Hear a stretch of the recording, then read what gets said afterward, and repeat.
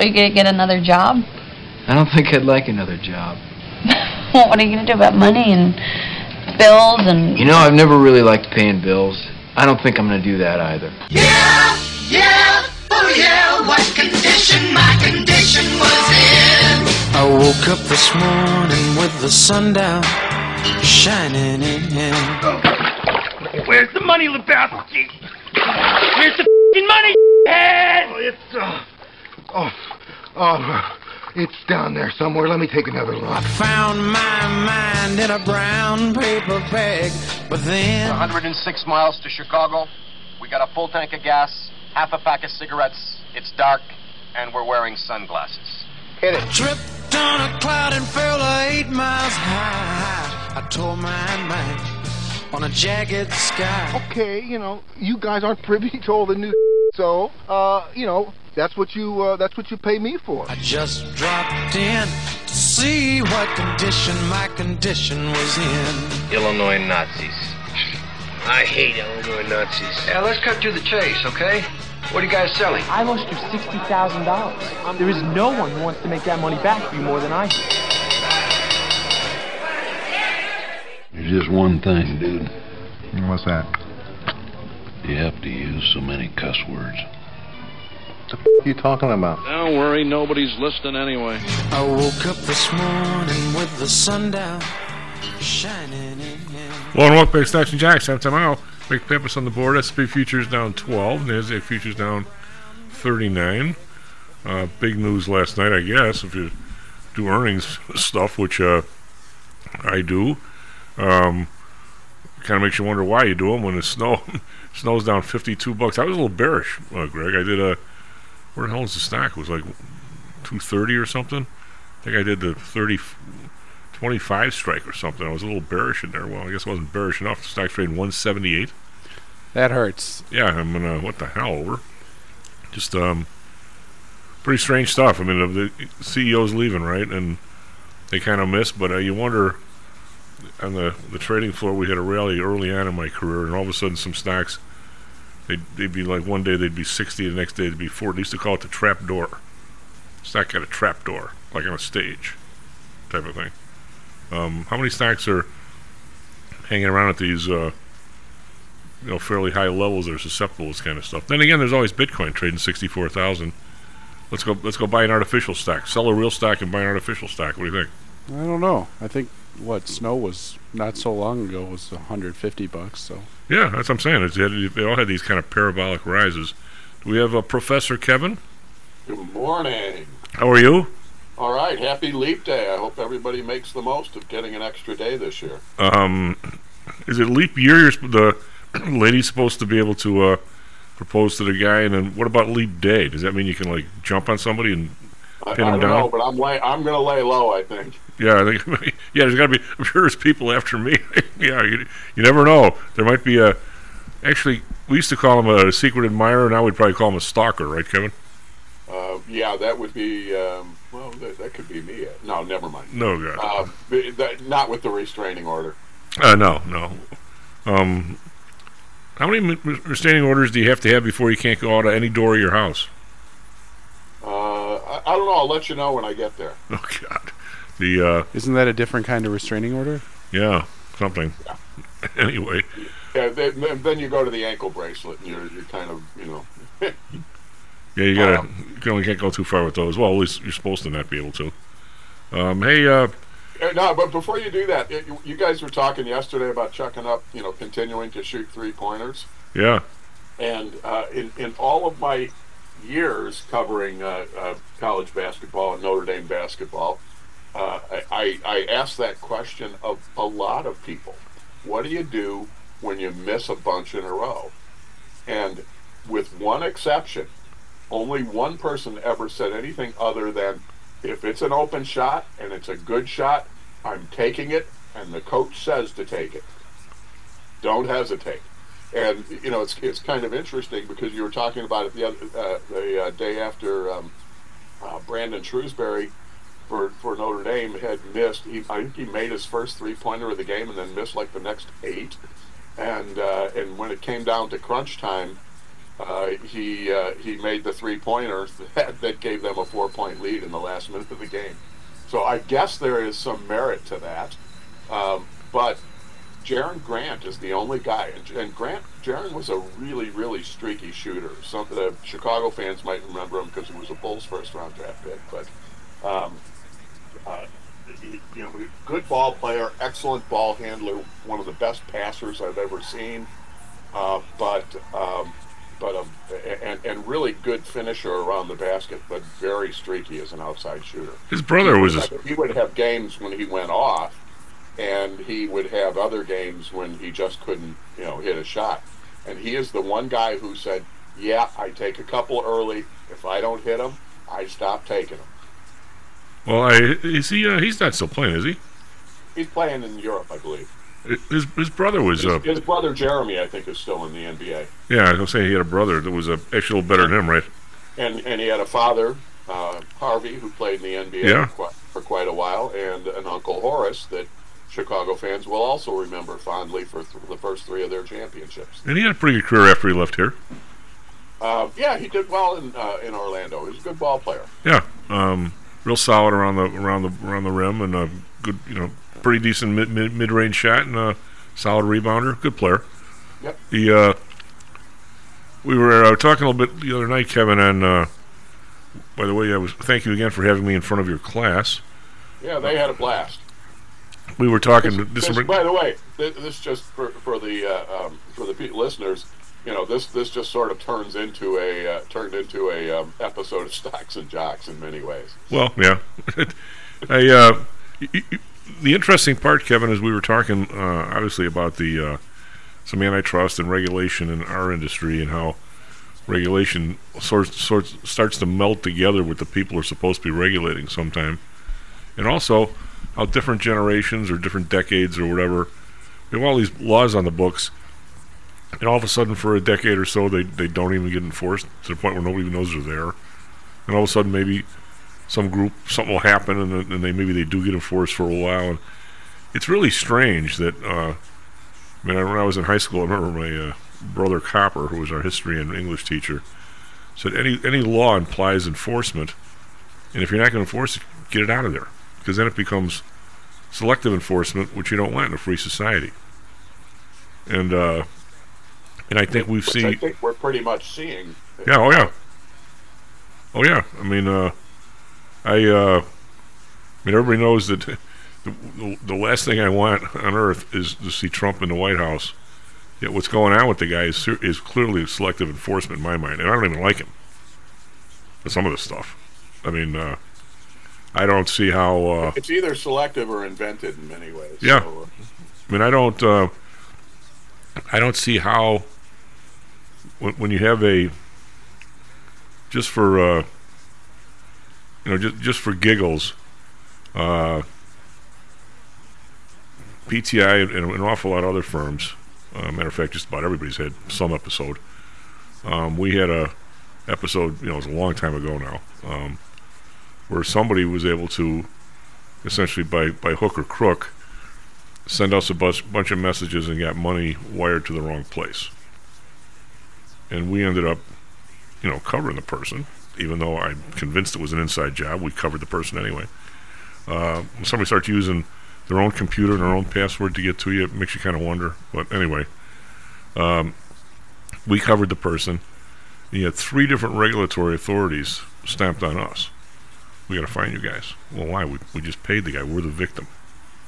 Oh, no, you should have stopped it.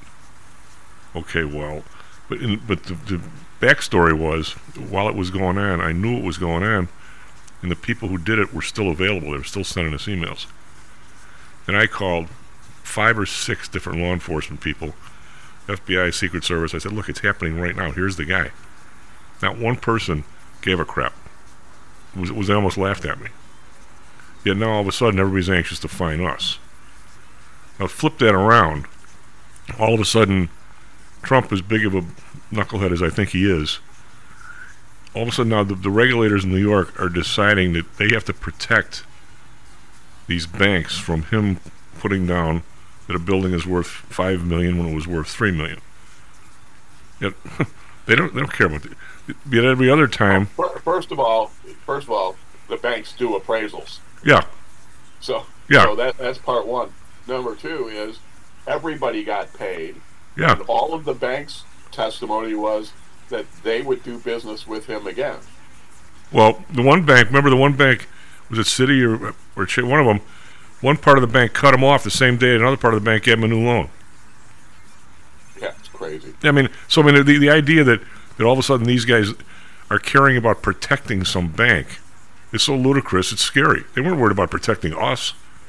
They're worried about the state of Illinois goes, wait a minute, FINRA's going to fine you? We'll fine you too. Really? I mean, this is ludicrous. Anyway, I just... Even on the trading floor, we call that piling on. Yeah, you just pile on to the whatever. Yeah, you don't even do your own investigation. What's he doing? They call it piling on as well, and they penalize the person piling on. Yeah, well, and coming in this morning, Kevin, I was just, as we talked about, enforcement or lack of thereof of antitrust laws. I think your students were interested when I said, Walmart used to have all these drugs at $5 a month. Now I don't know if they have any left that are $5. They haven't been bought back by somebody and the price is raised. I said if you read the law, and we read the Sherman and Clayton Act, a little bit of it to everybody. If you read the law, every single one of those is a criminal offense. Every one. and they're sitting right in front of you. Every one of them, you could go take the board of directors and the president of the company who did it, put them in cuffs and get them the hell out of there. And yet we don't even look at it, okay? Now this morning, on the way in, of course, 2 or 3 idiots were one guy, when I came into the building here, was going down Jackson. Greg, he had to be going 60 miles an hour down Jackson, honking the horn, making sure nobody's in the intersection.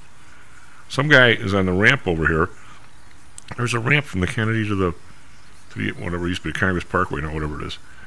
And I'm going down the ramp, and there's a guy, I thought he was going to wants to be behind me on the ramp. He's behind me honking the horn at me. The ramp speed's 45. I'm doing probably 60. The guy's honking at me, but he doesn't even want to go up the ramp. He goes on the other ramp.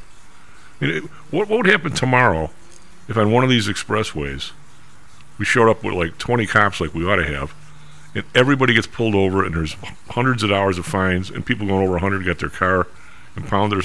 What would happen, Kevin? Everybody would be shot. It's the point now where if you or I got pulled over on a Chicago expressway, we'd really think we were being singled out. And how could you possibly get pulled over? There's no license plates. Everybody's going 100 miles an hour. It's a free for all. How could you stop and pull somebody over unless you got to wait for your donut run, for God's sake? Yeah. And we're becoming chaos in a lot of ways here. Maybe the government is reflective of the generations. Maybe there's whole groups of people that have never been told no matter what they do. And it's not just young people. It's not just minority people. It's everybody. Stop signs. I laugh every time. Yesterday I was going home and I hear some long whiny story about we have to increase bicycle safety vis-a-vis cars. The first time I see a bicycle stop at a stop sign will be the first time. I've never seen one of anybody. When I used to go out and walk 5-6 miles every Saturday morning, I never worried about getting hit by a car. Bike guys are zooming by me, yelling at me for expecting them to stop at a stop sign. Yeah. So what would be the first step if you were solving a problem in the real world instead of in traffic world? What would you do? Well, the first way I'd address bicycle safety is starting with the cyclists and say, you be safe, so that when you're safe, we can then make sure that the drivers make sure you're safe. Right. And this is just sort of logic. This is sort of like, raising your kids. And when you raise a kid who it looks like hell because he's a heavy metal drummer and looks the part, and he gets pulled over all the time by the cops, maybe his dad, i.e. me, says, I will go down and I will bitch at the police department and I'll raise hell and I'll make it, I'll make it really difficult for them. But you got to be clean. If they stop you and search you without cause, you better not have anything. Oh yeah, without a doubt. And it's that same mindset that you have to, it cuts both ways. And yeah, we just don't. Logic is not part of much that we do as public policy anymore. I mean, is there going to be a recoil back to that or not? I mean, sometimes as my uncle's been dead for... I don't know. I'll tell you what is, we'll see what happens with immigration. This is the hot one right now in terms of, topically speaking, because it's not just the young woman in Georgia who was killed. It's like there is almost a story a day now where someone who's in the country illegally. This week it's a 2-year-old child. There was another one just yesterday with 3 people killed. I mean, and why is that? It's not because a lot of people entering this country for economic opportunity are bad off. It's because we refuse to secure borders, and now we're getting floods of gangs, drug distribution networks coming across with impunity. So when they're caught, they get released into the country. You get your court date, you get released into the country, and you go away. You got places like Venezuela emptying the jails and saying, "Hey, we don't, don't come back, but we don't want to have to take care of you anymore." So they send them out. Isn't that what the British did? That's what the British did to Australia, right? Oh yeah, but this is what we're looking at in terms of what's happening today, and I think we are starting to see such a strong backlash that even Biden is going to visit the border today finally, and he's not. Of course, he's not going to a hot spot. He's going to Brownsville, I think, where it's not it's not the same level of heavy traffic. But I do think that we're starting to see a clamor for enforcement there, and not just enforcement, that when somebody who is in the country illegally commits a crime for a really, really harsh, if you can't kick them out of the country, then throw them in jail for a long period of time. I think we're starting to see that. Maybe that's a foundation for saying we really want to start enforcing laws, or maybe it's just going to be a passing fancy. It also comes down to... It's all going to be out of sight, out of mind in a while. This is, it's also, Kevin, it is, in my mind, I know you and I kind of disagree on this, this is somewhat of a hot-button issue, especially on the right. It's all about... But what I'm saying, Tom, is it has been there. It's now becoming a hot button across the political spectrum. All right, what I'm saying is, because of the fact that it's getting this run, all right, if we can find somebody killed by a one of these people in Timbuktu, it's massive news. We're dying to the cities. In my neighborhood, there's 50 of these people, and why can't we get them a job or give them a place to stay? For God's sake, it's not that it's becoming this massive thing. Apparently, we can't, Tom. So here's this week, for instance, here in Chicago. I'm just looking. We're only in February, right? So yesterday, the day before, I probably heard 5 people again talking about this police overkill, police brutality, police shooting people. Here's the story for this year. Now, where are we? We're at the end of February. 26 shot and killed. No, this month. This is February. 26 shot and killed, 2 stabbed, 1 unknown, 0 shot by police. Let's see. What do we got here? 2 homicide-linked arrests. So we got nobody shot by the police. Not that we want anybody. We got two arrests, and we have 26 shot and killed. How many other people were shot and not killed? I don't even know. Probably a lot more. Anybody who thinks that people being shot by police is the problem is out of their friggin' mind. Well, and in fact, Barry Weiss did an interview, and I can't remember the guy's name. He's an African-American guy from Harvard who conducted a study a few years ago and got a lot of heat for publishing it because he actually looked into police shootings and found out his discovery, and they redid the study, everything, because he was astounded. It went against his original belief, is that there is no bias in police shootings.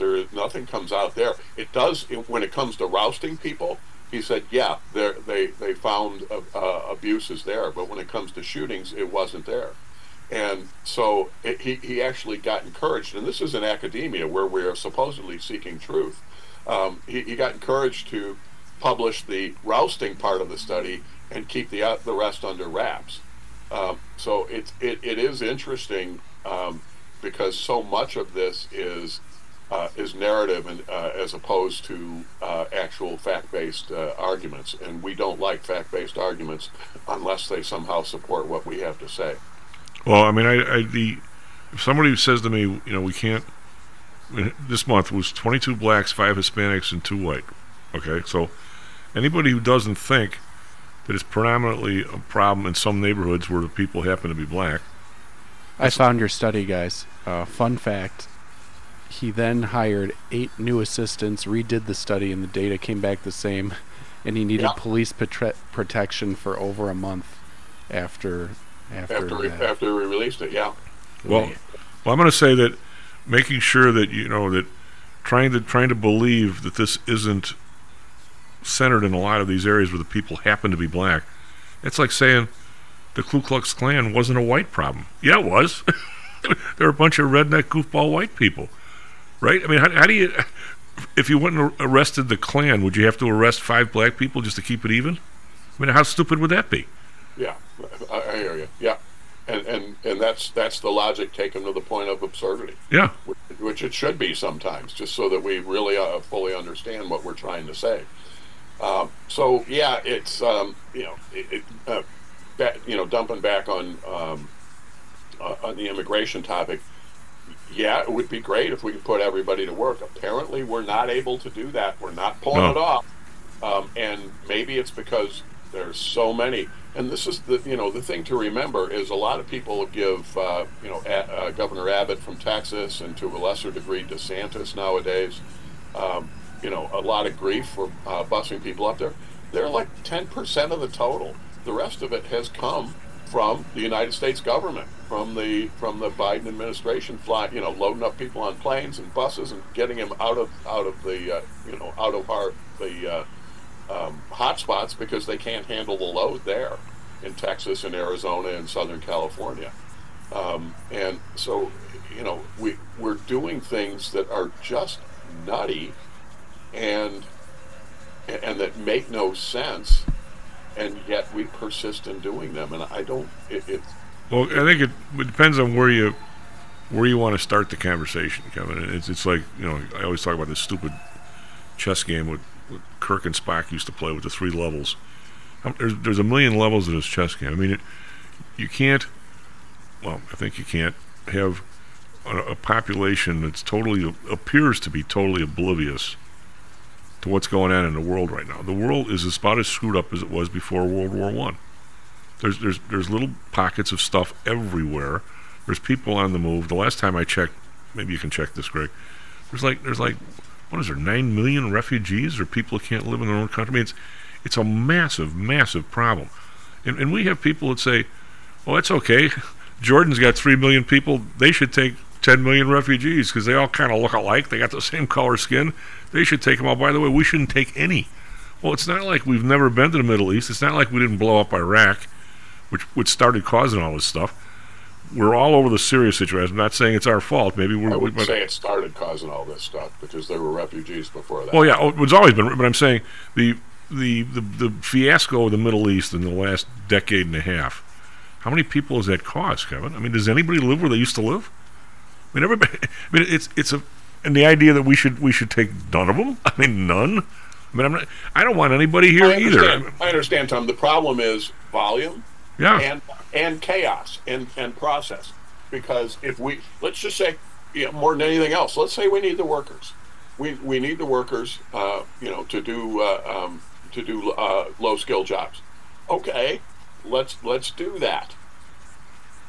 Let's also make sure that we know who's coming into the country, who they are, where they came from, that they've been vetted, and that we're not just waving people across the border. I mean, what the president's own words during the campaign, he wants people to surge to the border. That was his words. Well, and he got it, and now we have a political price for it. But we have a serious amount of, and it's not you, but there's a serious 15% of the right wing doesn't want one person here. It's like their country club. I don't want anybody else in my place.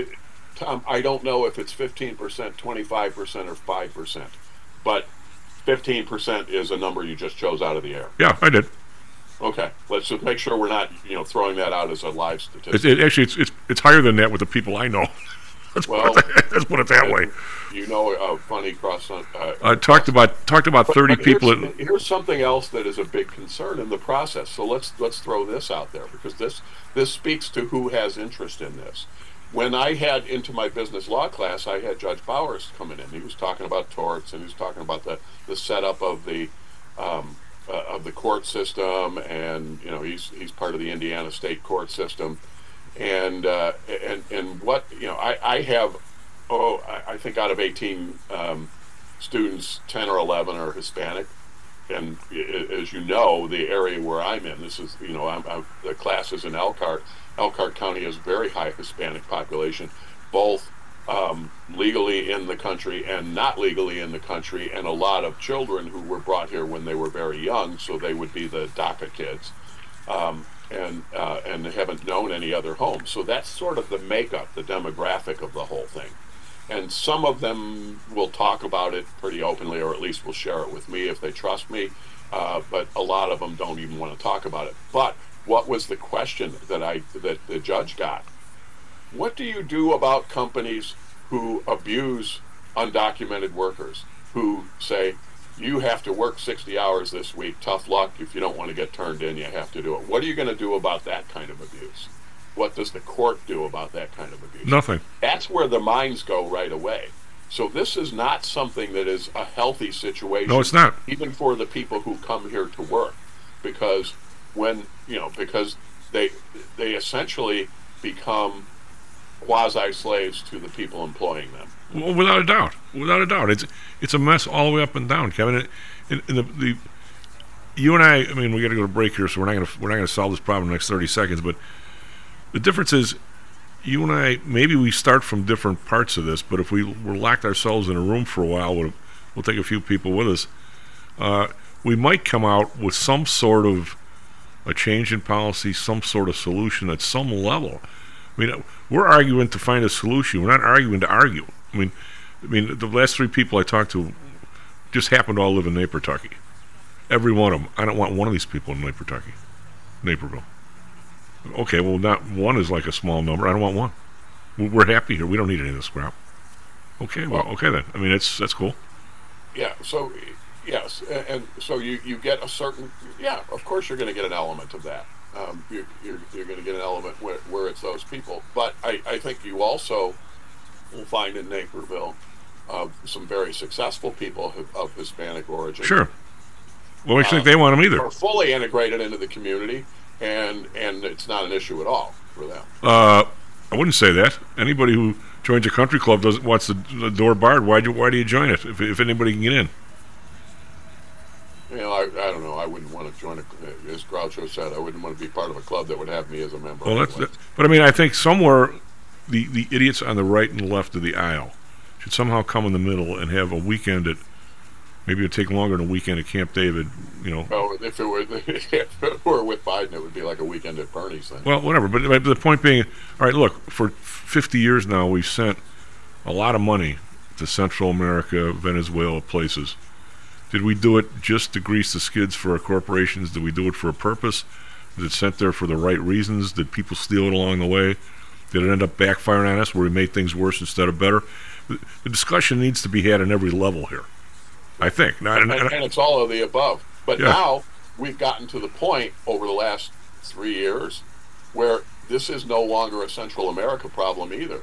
No. That we are seeing large swaths of people who are coming across now who are from the Middle East, who are from Africa. How they get into our southern border? That's a good question. I mean, and then and now what do we have? Because we know we have people from certain parts of the world who really don't wish us well. Well, what about all the Haitian? It wasn't, last time I checked, Haiti was an island. How do you can't walk from Haiti to here? How do you get here? It's a long swim, man. It's a really long swim. S&P futures down 13, NASDAQ futures down 42. Be right back, Stocks and Jacks.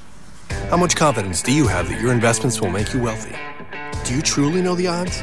Welcome to Luckbox, the control freak's guide to life, money, and probability. Luckbox shows you how to gauge the likelihood of success before you commit to an investment or any other decision. And Luckbox is free for 1 year. at luckboxmagazine.com/jocks. Each new issue dives deep into the current investing climate, separates the signal from the noise with relevant trade ideas, and equips you with cutting-edge tactics you don't already know. Luckbox is the essential magazine for proactive investors who are hell-bent on pursuing life, luxury, and happiness through sports, fitness, travel, food, spirits, music, and a whole lot more. Smart investors don't bet on possibilities, they play the probabilities. Luckbox is $7.99 on newsstands, but you can subscribe for 10 free digital issues at luckboxmagazine.com/jocks. Don't rely on luck. Get Luckbox at luckboxmagazine.com/jocks. Stocks, jocks, Stocks and jocks. Stocks and jocks. You are out of control. Here, right now, right here, right now, right now.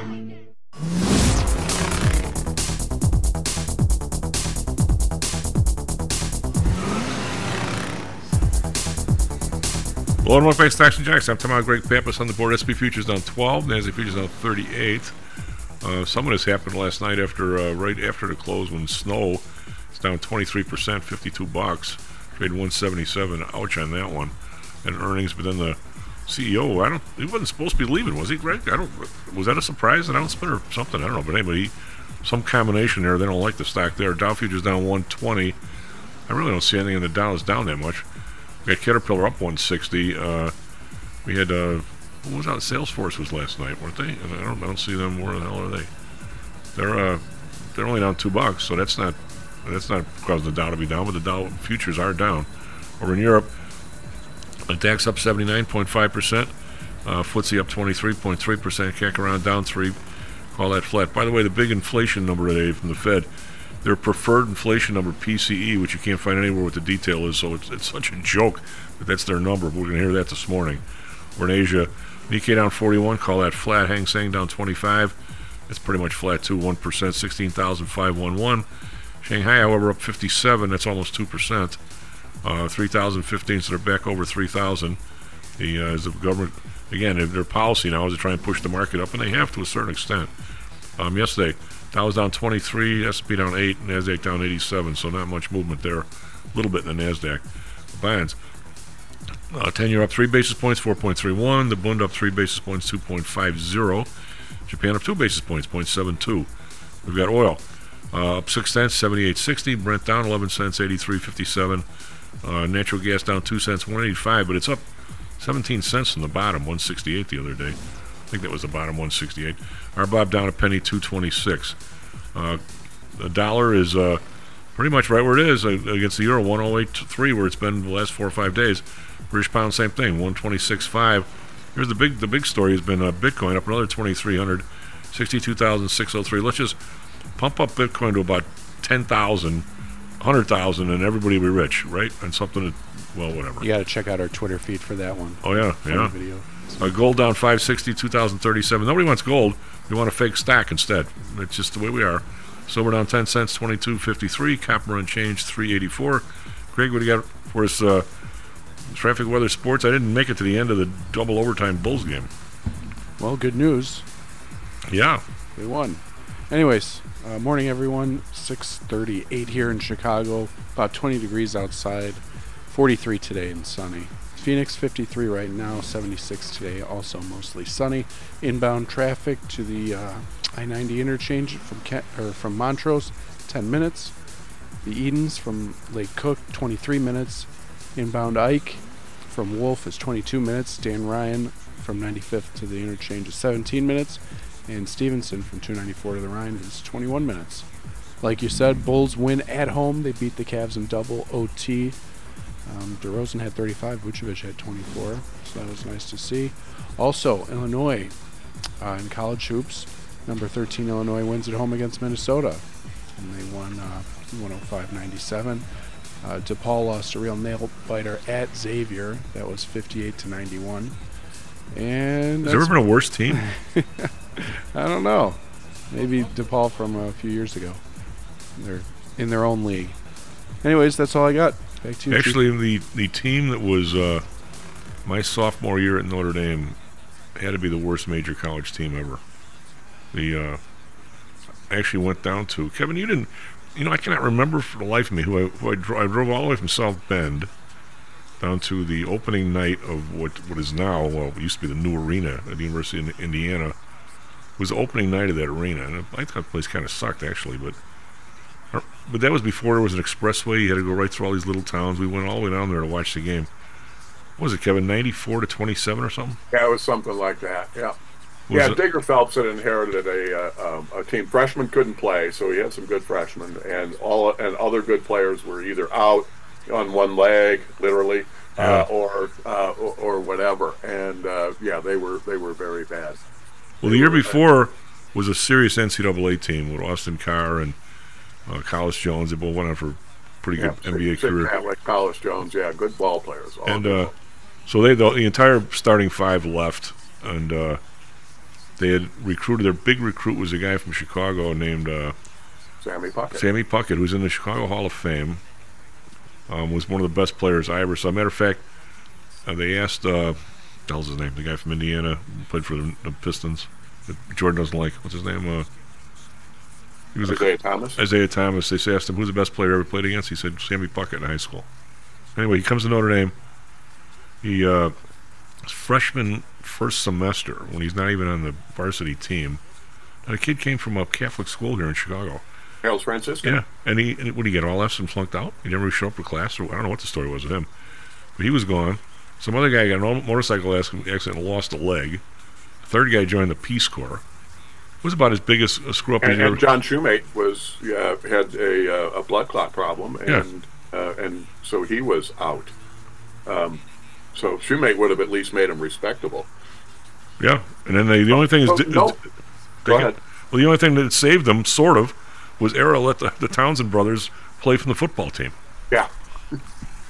Not that either had an outside shot, but at least they could compete, and they were good athletes. Yeah, well, he was a big, strong guy. I mean, you didn't mess with him underneath. Guy that played against him at the Rock, he's strong as an axe. That was Digger Phelps' first team. he got better from there, but God, they got way better from there. Well, had they even won a game before they got the Townsend brothers? I don't think they did they?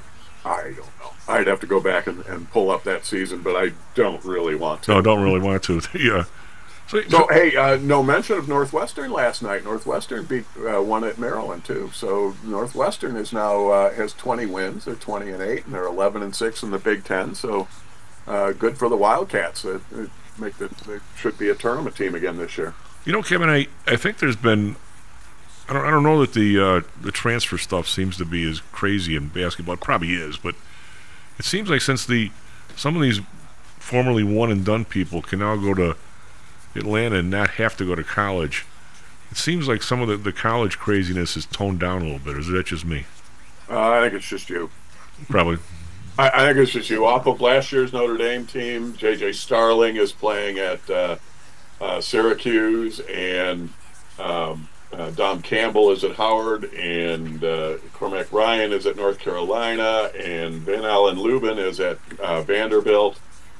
Meanwhile, the incomings, they got a guy from Northwestern, Julian Roper. They have a guy from Rutgers, Tay Davis. They have a guy who came from Penn State, Kebajai. They have, it goes up. So, no, especially when there's a coaching change, the turnstiles start going. But is every guy going from place to place is it a bidding war? Is there cash transferring like there seems to be in football? I really think it's tied to more to the coaches. The relationship with the head coach is totally different in basketball than it is in football because of numbers. So I actually think when Mike Ray decided to retire, that meant 2 of his 3 recruits decided to reopen their recruitment.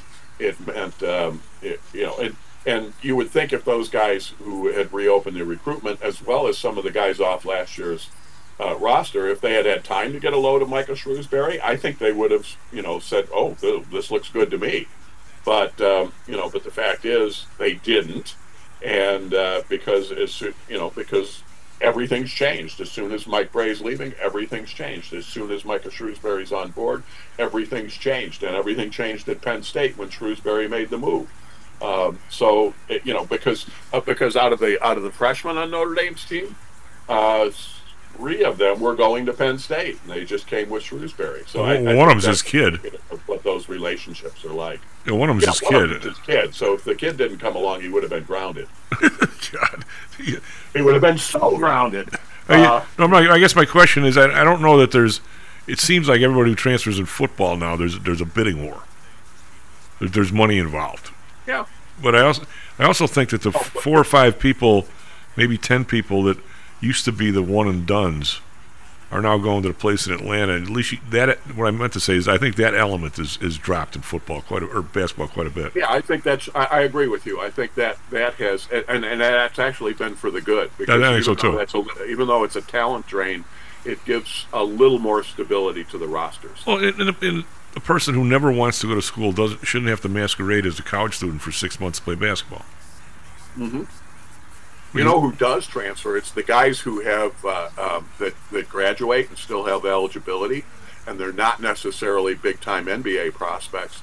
But a lot of these guys, especially coming from smaller programs, they will tend to want to prove themselves in a major conference. So I want to I think of Paul Atkinson a couple of years ago playing for Notre Dame. He had been the Ivy League Player of the Year. Yeah. The opportunity to come get a graduate degree and at the same time play ACC basketball and really show that he belongs at that level. I think that makes a lot of sense. I think it's the same thing, as just because I know the roster on the women's side. They get transfers in. They have somebody from Pepperdine, and she has not proven that she can play at an ACC level and doesn't play much.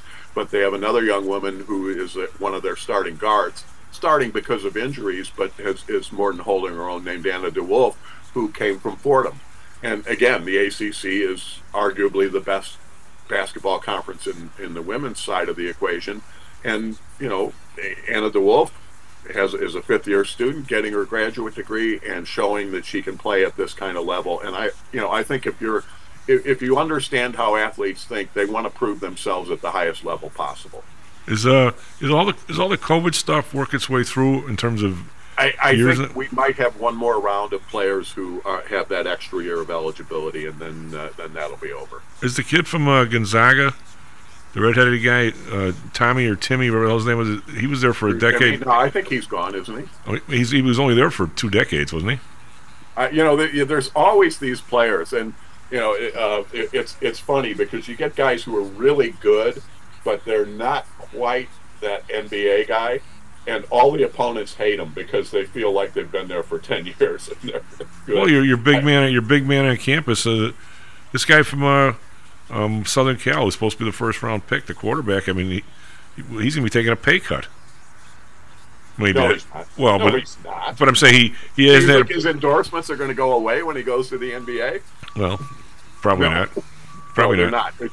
People keep saying, "Well, why wouldn't Caitlin Clark stay at Iowa for that COVID year? Why wouldn't she do that?"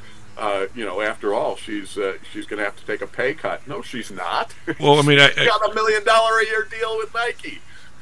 Well, I guess what I'm saying is the local fandom. Some of these people are not. They're not.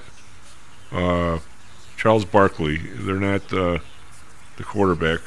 Caleb Williams made around $10 million. By the way. What I'm saying is, when you get on the national level, you have to be able to do commercials and stuff. It's not just stand there. I think, but we'll see. Well, have you seen Caleb Williams commercials or seen him interviewed or any of those kinds of things? He's got a big personality. He does? Okay, so he'll be fine. How angry does Reggie Bush have to be right about now? Yeah. $10 million for the USC guy. Well, those are in 2 seasons. It's not bad. Well, I'm surprised. You got Dr. Pepper, Nissan, Wendy's.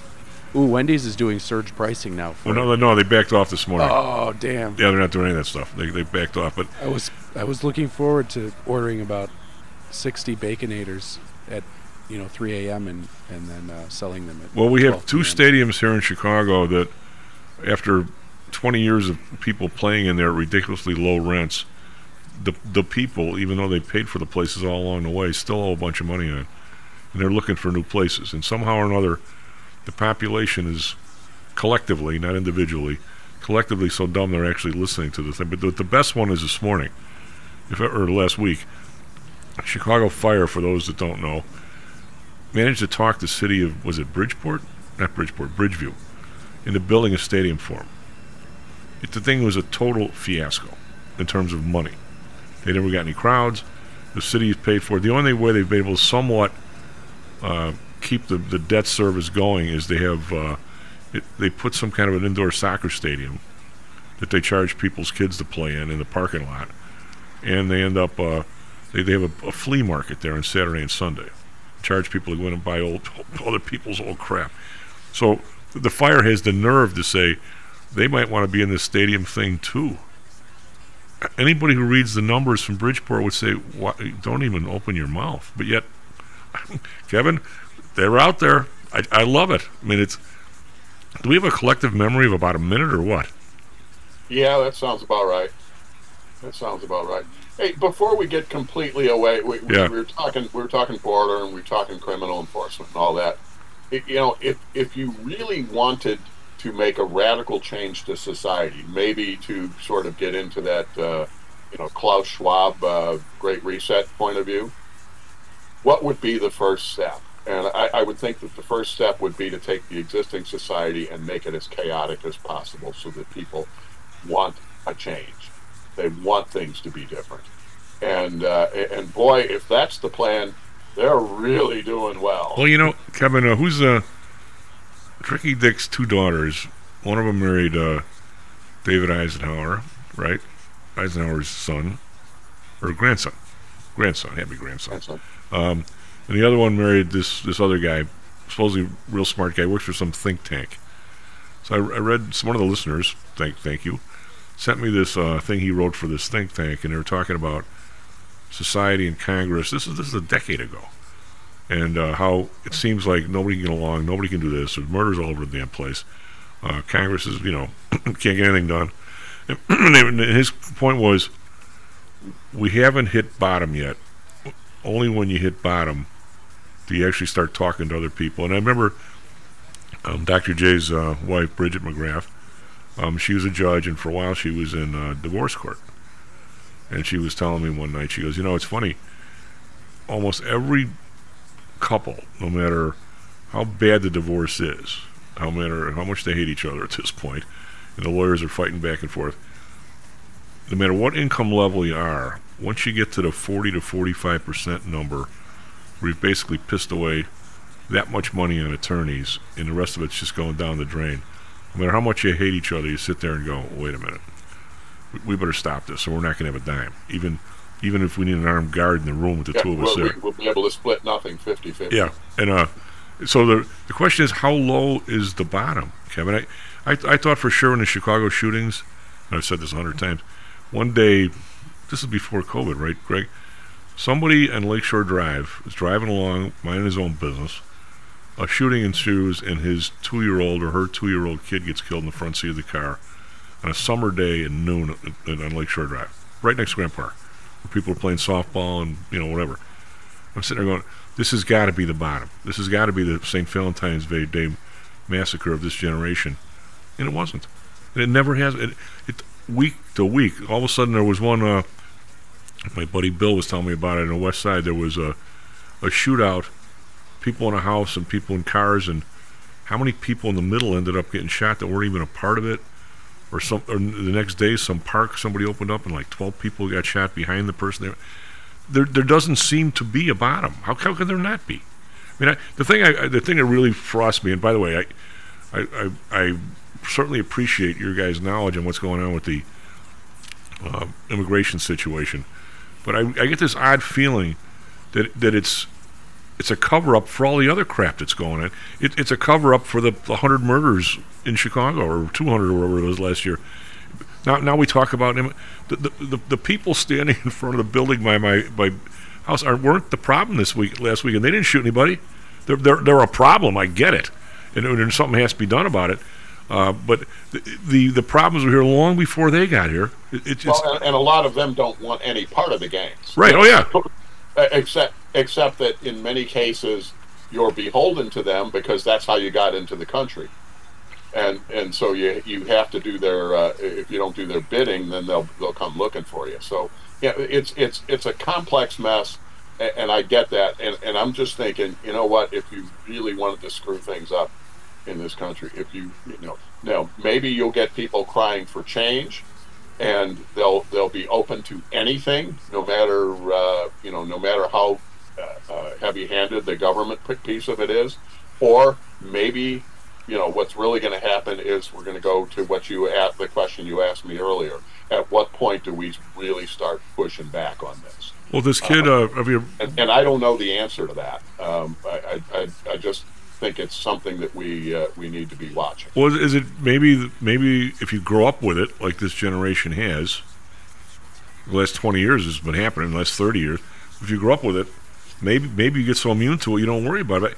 I wonder how deep this is, Kevin. I know you're not all over the Chicago news, but for some reason, because it was a near north apartment or kind of hotel room, some kid last weekend, you remember this, Greg, 3 days ago, some 17-year-old kid gets shot. Now, either he barely made it or he died, one or the other. But all the police said was he was totally uncooperative. You're on your friggin' deathbed and you're afraid to tell somebody who shot you? How inculcated are you to this culture or whatever it is? Yeah, but what you are is you're afraid they'll come after your family. Well, whatever it is. I mean, whatever it is, it's pretty strong. Whatever it is, it's pretty strong. It has to be. It's pretty strong, and it's pretty darn wrong. And and so, look, you and I are old enough, and a lot of the hosts, guests, regulars on the show are old enough where we'll probably be just sitting on the porch watching the world go by and seeing how it shakes out. I fear for the generations behind us because I don't know how it's going to shake out for them, and I think that's where we're sitting right now. Is there's some long-term stuff. I got kids. I got kids that are adults. They're going to have to live with whatever it is we're doing. They're going to have to live with it. Well, I mean, even simple stuff, Kevin. And I don't want to be a pusher for this kind of stuff, but if we're going to be involved in all these, I'll use the term fracases all around the world, and if we're not meeting our voluntary service goals, guess what? We're going to have to nudge people.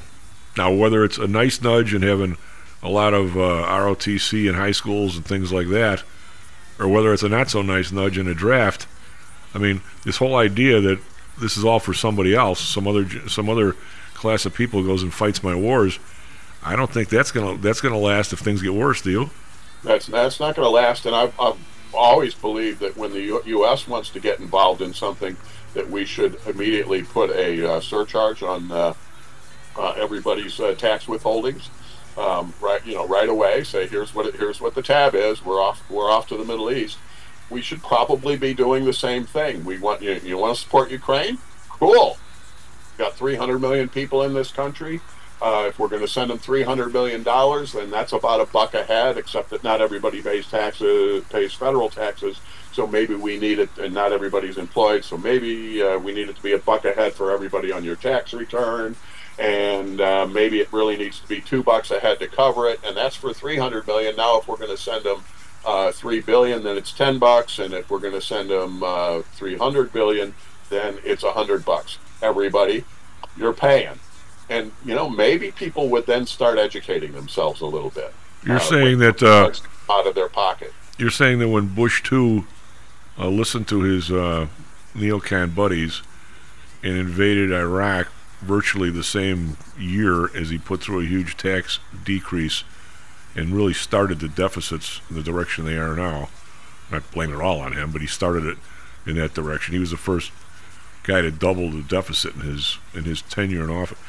You think maybe that shouldn't have happened that way? Maybe it should have been a tax increase instead. Be specific. Be specific. This is an initiative, as so many of the politicians say. This is in our national interest. So go ahead, make the case. If it's in our national interest to get involved by supplying Ukraine, and I'm not arguing whether that is a yes or a no. What I'm saying is, once we've made that decision, then we can't just create the money out of thin air anymore. So we have to go take it out of the pockets of the U.S. taxpayer. this Let's make it specific. Let's make it so that everybody understands we're taking your money for this. But that's not what. And then let's see what the support really is. Let's see how many people start start putting these little Ukraine flags in their avatars and all that. Maybe everybody will say, "Oh yeah, they'll agree. Putin's a bad guy, and he needs to be stopped, and we need to put a stop to this right now." Cool, let's do it. Do you think we got to make the case for this for people? We've been doing this now. This is how many presidents are we at now? We got Bush. We got how many we've had since him? Obama. Bush, Obama, Trump, and this guy. So we're on president number 4 that would never think of raising taxes to pay for something that's something that nobody thought of, like a war. Yeah, well, that's too bad. Well, yeah, but it's not popular. We need that thought process. We need the American thought, because we are paying. If we're just going to go create the money, we're paying. We're just paying it in inflation. Well, let's be a little more specific about it. Well, the inflation part, I still can't. I'm surprised, Kevin, that maybe because I saw it firsthand at a young age when I used to do taxes for people during the actually before Reagan, and I saw the different bracket creeps people had in their I don't really know, nobody knows what the hell I'm talking about. There used to be I don't know how many tax brackets. There was like 15, Kevin, or 12. There was a lot of them. There was like 16 to 18. Oh, it's like every $300. Yeah, it was like every couple grand for sure. And so if you were an auto worker in 1975, say, when a lot of this started, actually it started in 68 when we went off the gold standard and increased the money supply to pay for the Vietnam War. So this is long before Bush 2, by the way. So it's been a program that's been around since really the Dutch. So not our Dutch, the regular Dutch. So if you're an auto worker and you, I'll keep this really brief because we're almost out of time. But if you had if the inflation was 25% over the next 8 years, and you kept pace with it, and you actually got a 25% raise, which most people didn't, the 25% increase that you got in your wage was taxed at a higher rate than the stuff before. So you actually ended up short, and the government ended up long your money. Same thing's happening now. We got down to only a few tax spots, but now the big one, I think, is 40,000, Kevin, where you jump from 12% to 22. Well, anybody making 40,000 4 years ago, and if you kept pace with inflation, you need a 35%, maybe 40% raise. So you're up to 56. Well, the next 16, you're paying 22%, not 12. So you're not even. So the biggest winners in inflation really are the government.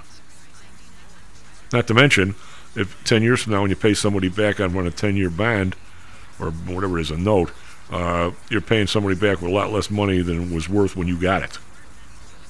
So government's a big winner. I mean, anybody thinks that they're the ones that are fighting inflation. They're the ones that created it. I mean, anyway, Kevin, thank you very much, buddy. We'll talk to you on Friday. SP Futures down 15. That's tomorrow. That's right. SP Futures down 15. NASDAQ Futures down 40. You and Lou got me all kitty wampus here in the days. That's all messed up. That's okay. Dan's on. He'll bring you back. Dan will bring me back because he's a Thursday guy. Be right back, Stocks and Jocks. Yeah. This self-directed trading is a lonely job. Online trading is not as easy as point and click. No, it's not. Everyone, even professionals, need to share ideas and think out loud every now and then. That's what I like about PTI Pro Direct. Their staff of former option floor traders really helps me choose the right strategy for trading option volatility and plan the time decay for my covered writing program. Yep, nothing can replace years of trading experience to stop you from making that dumb trade and for saving a few bucks. We've all been there and done that. Yeah, I have access to all that great trading advice and experience for just a penny a share for stocks, $1 for equity options, and $1 minimum a trade. Our clients at PTI Pro Direct can call when they need a little help on a trade or just to talk about the market in general. We trade every day. We love this stuff. That's what I like most about PTI Pro Direct. Cheap prices, along with great advice from real floor traders. It's the best of both worlds. Tell your friends. That's PTIProdirect.com, PTIProdirect.com. Stocks, jocks. Stocks and jocks. Stocks and jocks. You are out of control. Here, right now, right here, right now, right now.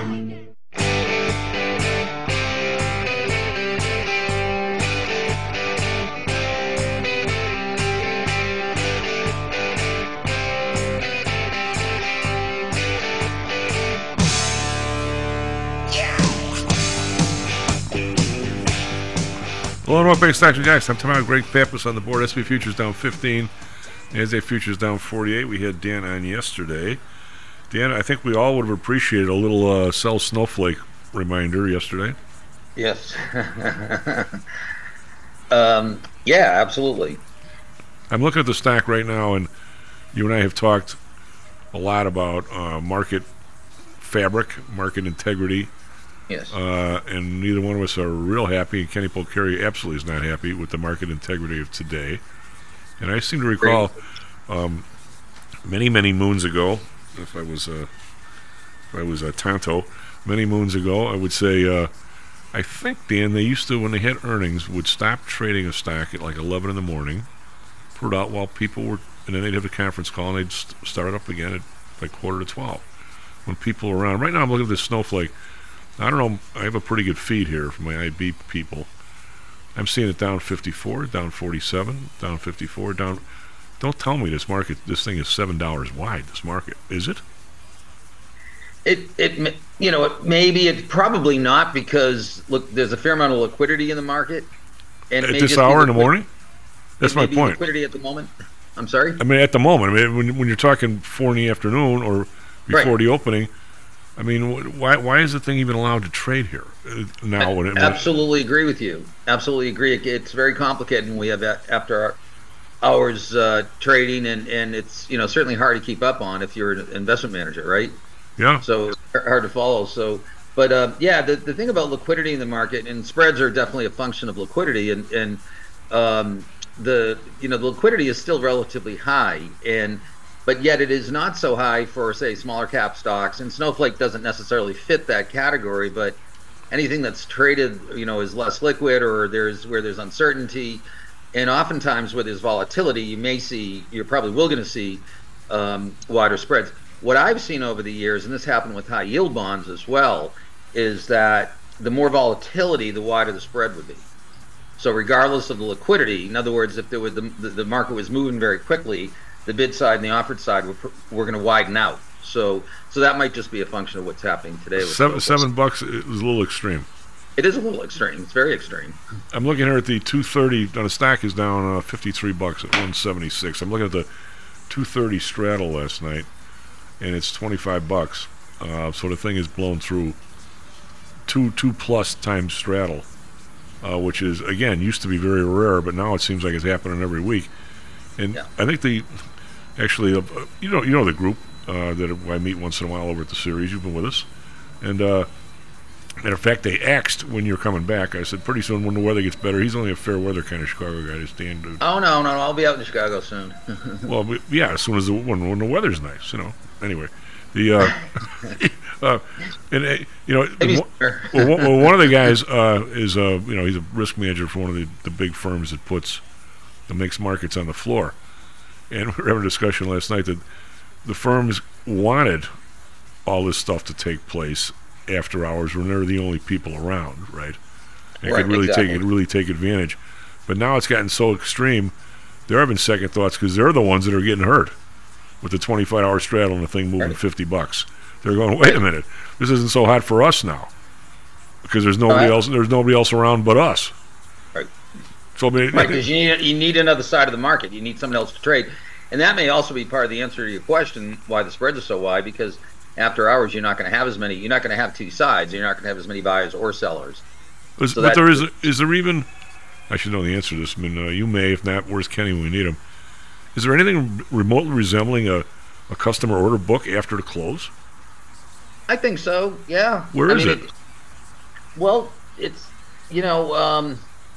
I think it's going to be more specific, not so much to like a specific customer as it is to a specific asset category, or for example, with international, right? Because things trade, on our hours they trade aftermarket, right? So for those clients who are, one of my good closest friends is an international equity manager, and it's a different world when you're trading in those hours. So if you're managing a balanced portfolio or a portfolio with diverse assets, you're working around the clock. If you're trading international, clients are going to have to be. You're going to have to have them on. You're going to have an account. Your account's active in some cases all day long, 24 hours. So Well, Dan, when you put together, I use the term an exchange, the best products when I traded before I started, before there was an OEX, but most of my years, 18 of the 20, I was a OEX trader, and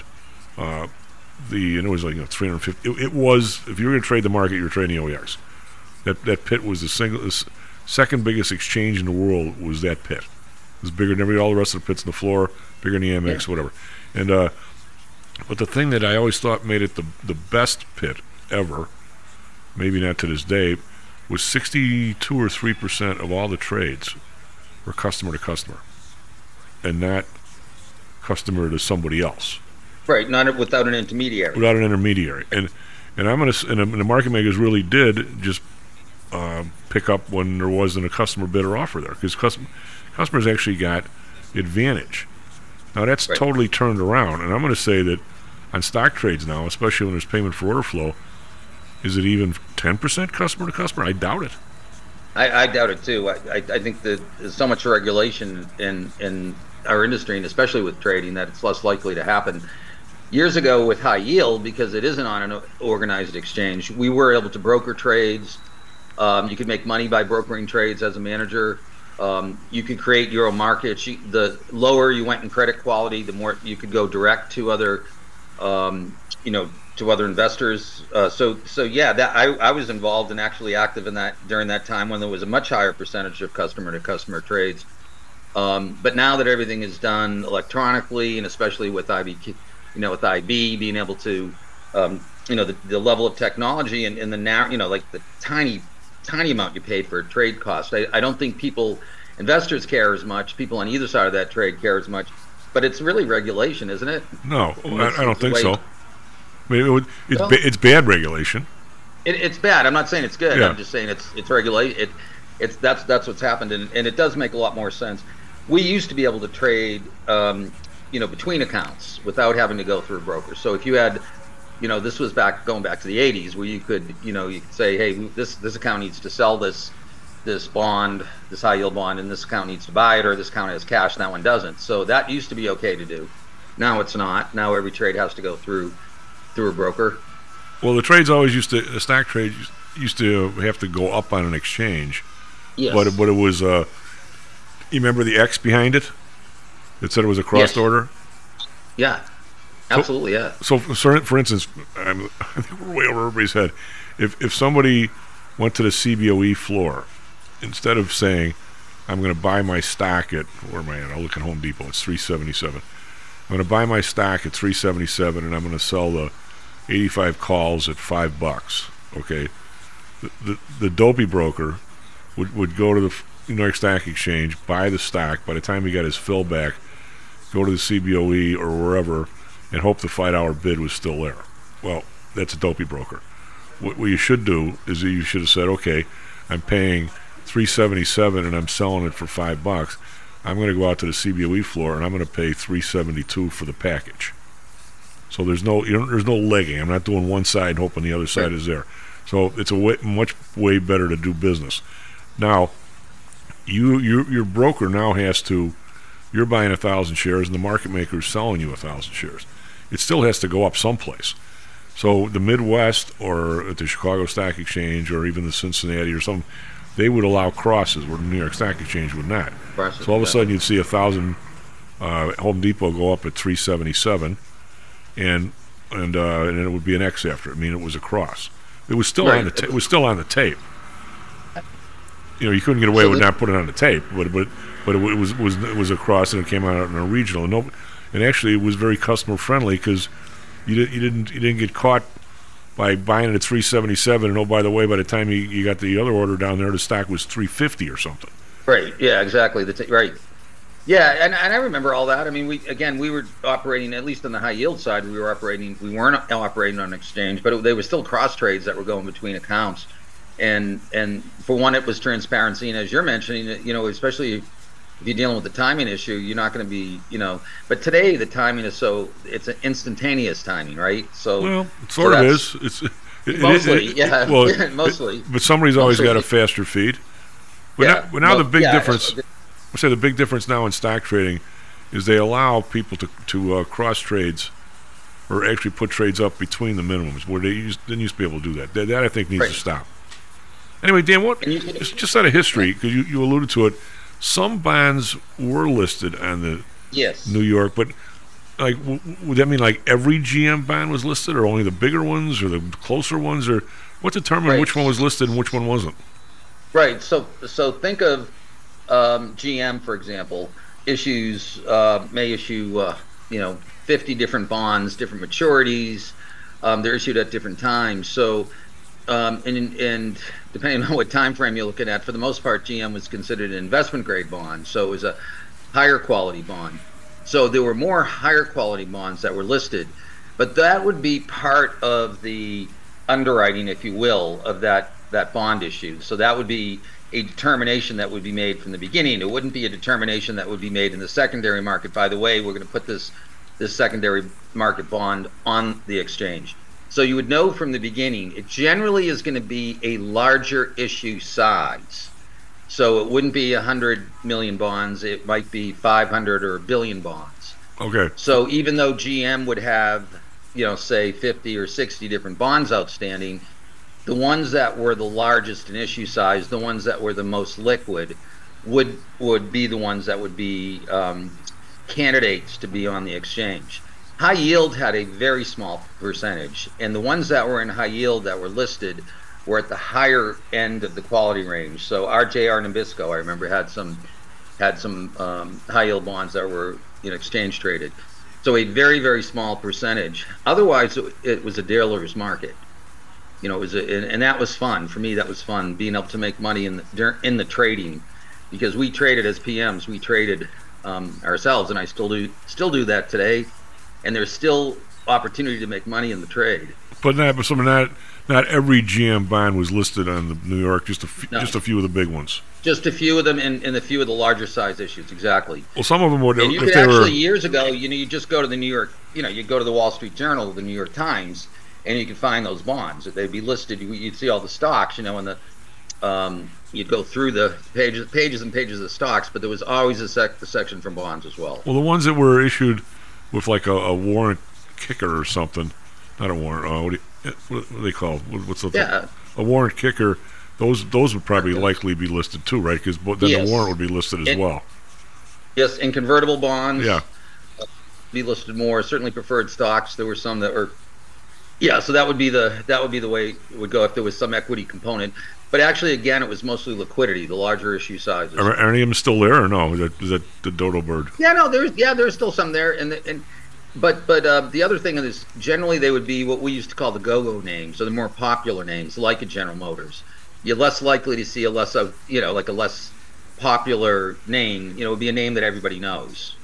Okay. So that people that were trading on the exchange, that was an opportunity to be able to purchase bonds. So they want to put some bonds in their portfolio, they would do it through the exchange rather than doing it through a dealer, which is the way we would. So the regular specialist who normally traded the stock, he would trade the bonds as well, or some other guys specialize in that?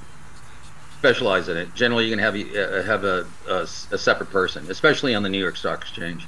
All right, I got to ask you about snow down $53 here. Was it that overvalued, and now a bunch of other stocks are that overvalued, or just a one and out, an isolated case? I mean, should somebody be looking for this on some other stock that has had this parabolic rise, or is it isolated? I think it's isolated in this situation, but I think it's one off. It's not one that we follow closely because it's not really our, tech isn't really our thing. But I would say that this is an isolated situation. I don't think this is happening across the board. And it's you know how this goes there, Chief. There's names that kind of get under everybody's radar screen, and they get talked about, and they become popular for however long that period of time is. It might be a few hours or a few days, and then they go off everyone's radar screen. So I think during the time where they're on everyone's radar screen, that's when you're going to see this type of movement, because you've got a lot of activity, you've got a lot of volatility, you've got different factors. Kenny would really be the expert in talking about this, but the flow of funds has always been a very important one. Knowing who owns it, and that's the great thing about having knowing who are the buyers and the sellers out there, and especially in the institutional world. What do you make of? I don't know about this specific stock, but if you add if you add the ETFs, aren't a real lot of these big stocks now either owned by? I mean, they're all institutionally owned. I mean, how much of NVIDIA is owned by individual people? Not as much if you look at a percentage, right? So the largest percentage of ownership is going to be in mutual funds and ETFs, right? Yeah, I would think so. Yeah, every time we're looking at a stock or bond, but a stock, let's just talk about stocks, we want to know the percentage of institutional ownership. But here's where things have changed over the year, Chief. Years ago, it would be Fidelity, being a Boston portfolio manager, it would be Fidelity, it would be Mass Financial, it would be Putnam, it would be, those would be the investment management firms that own them. So you would kind of know if you were in Boston, you'd sort of know who owned them and who didn't. Today, it's an ETF or a mutual fund. Well, we went through a period where it was mutual funds and then ETFs. So it really changes the dynamic. And there are people out there that are saying at some point the ETFs blow up, because you have such a large percentage of some of the largest, companies out there are the ones that have the largest floats, like an NVIDIA, that have a large part of their representation in ETFs. So the decision to sell an ETF is very often different than the decision to sell an individual stock. In some cases, you might be forced to. In some cases, it might just be, your allocation to the ETF as a way of having exposure to the market, but you have to sell the whole thing to raise cash. So it's the decisions years ago might be based more on company fundamentals or valuation. This thing got priced, the valuation went up, so now it's time to sell. Well, it makes it difficult.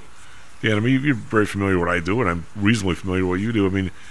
I might sit here and rag with you about, hey, these 7 stocks are pretty high, but the fact is, in the last few weeks, I've put several $1 million to work, and I'm buying the spider, I'm buying this stuff. Right.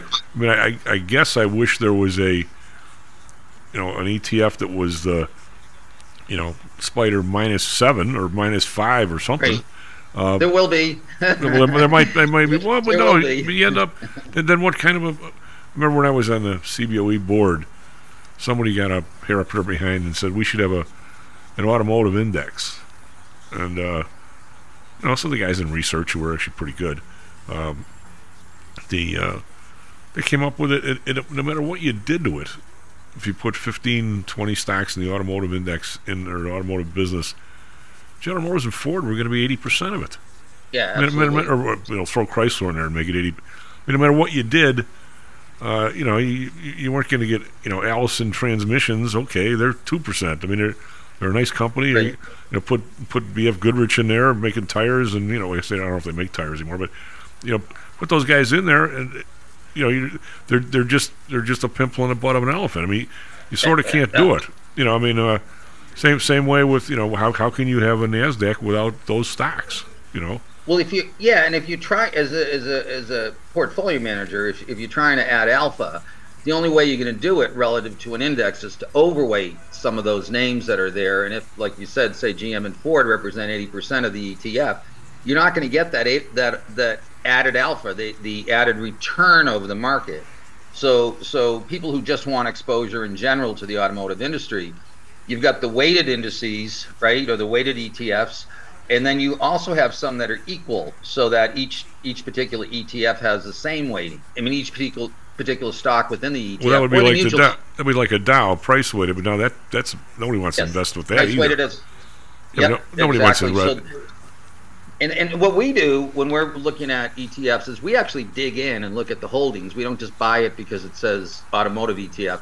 We look in and see the allocation, and now there are so many different ones that they are allocated in different ways so that you can get more exposure. I think the best example, and not that I really want to sit and talk a lot about her, but Kathy Wood's ARC, for example, that very popular, and Kenny and I have the same feeling about her and her whole, the rise to the top, if you will, with the ARC. But I liked it at first. I liked having exposure to innovative stocks, if you will, the Teslas and all the names that were innovated.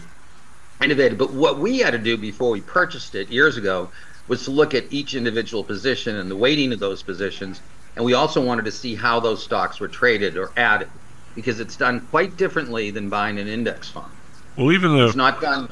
Well, even the really funky automotive thing that I was talking about, it wouldn't have been a very good index, but still, if somebody had a feeling that they wanted to be in that industry, it still was better than trying to put the package together yourself. Absolutely, yeah. Even though you know that's where you're. I mean, I still think that the NASDAQ to Qs is a better deal than me trying to sit there and go, okay, let's do 45 shares of this and 25 of this. I mean, I still think that, even though you know what you're getting into, and you're not all that happy with it's still better than you trying to do it yourself, I think. Right, and it's especially true of those segments of the market that you don't have, where you don't have that specialty or that expertise.